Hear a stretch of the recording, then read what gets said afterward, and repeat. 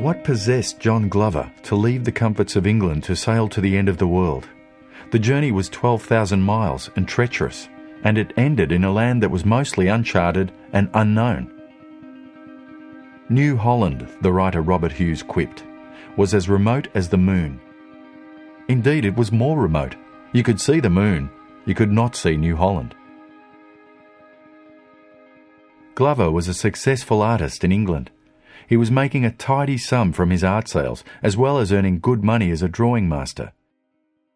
Although it must have irked him that he was never elected a member of the Royal Academy in England, he was nevertheless a painter who enjoyed both financial and artistic success.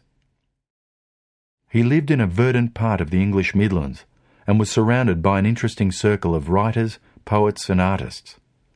He had done his grand tour to Italy and also been awarded a gold medal in the Paris Salon of 1814. What, then, caused Glover to leave England's calm sunshine to go to the tough and scrubby landscape of the Antipodes? At age 63 and very well off, he was all set up for a peaceful retirement. However, on the 18th of May, 1830, he auctioned his paintings and sold his house.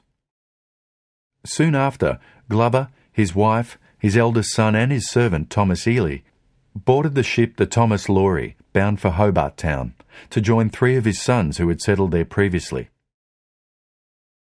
The trip was gruelling. Bad weather kept the ship pitching in the English Straits for a full month. His wife suffered terribly from seasickness, and Glover himself, who was 18 stone, over 6 feet tall and with 2 club feet, was exhausted by the tropical heat. It was a mark of his discomfort that Glover made hardly any drawings on the voyage over. They arrived in Van Diemen's Land, now Tasmania, in 1831, on Glover's 64th birthday. John Glover's great inspiration was nature. At first, the woodlands and glades of the English countryside, but later the scrub and plains of the Australian landscape. Whilst many were transported to the other side of the world for insignificant misdemeanours, such as stealing a bolt of cloth or undertaking a petty forgery, other pioneering spirits came seeking new experiences in new lands. John Glover was seeking the new and the exotic, travelling to the bizarre new world of New Holland to behold such wonders as the kangaroo and the platypus. Van Diemen's Land was this new, beautiful world, and Glover delighted in it. He's one of the first, perhaps the very first, to attempt to create accurate depictions of the Australian landscape. In The River Nile, Van Diemen's Land from Mr. Glover's farm, Glover has presented the broad, clear sunlight characteristic of Australia and has rendered the trees in a style that John Olsen called spot dottiness, using the ochres, olives and browns appropriate to them. The careful observation of nature was central to John Glover's practice. On a trip to Italy, he stated his aim: to make, according to his account, 3,000 sketches, and he was no less prodigious in Australia, bringing with him at least 104 sketchbooks. His sketchbooks show carefully observed studies of the local flora and fauna, of eucalypts, she-oaks, tea trees, kangaroos.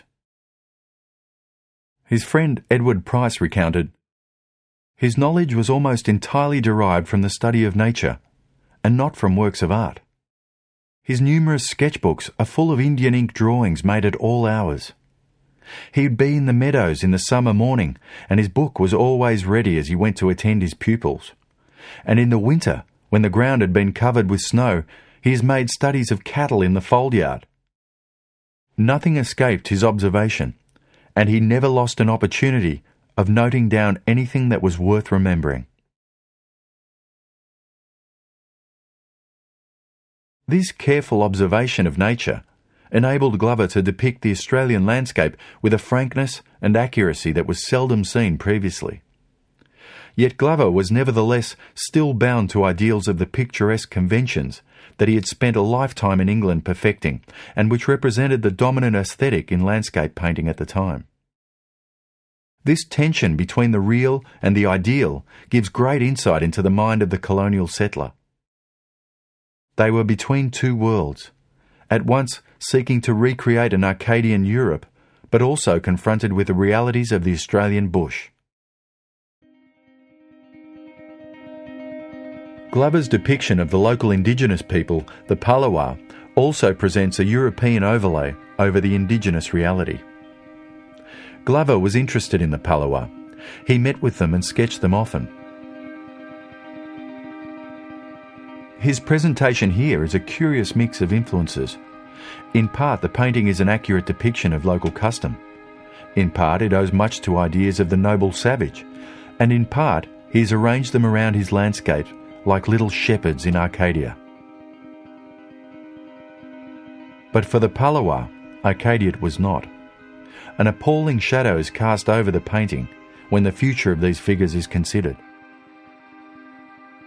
When Truganini died in 1876, only a few decades after this image was painted, the Palawa were pronounced extinct.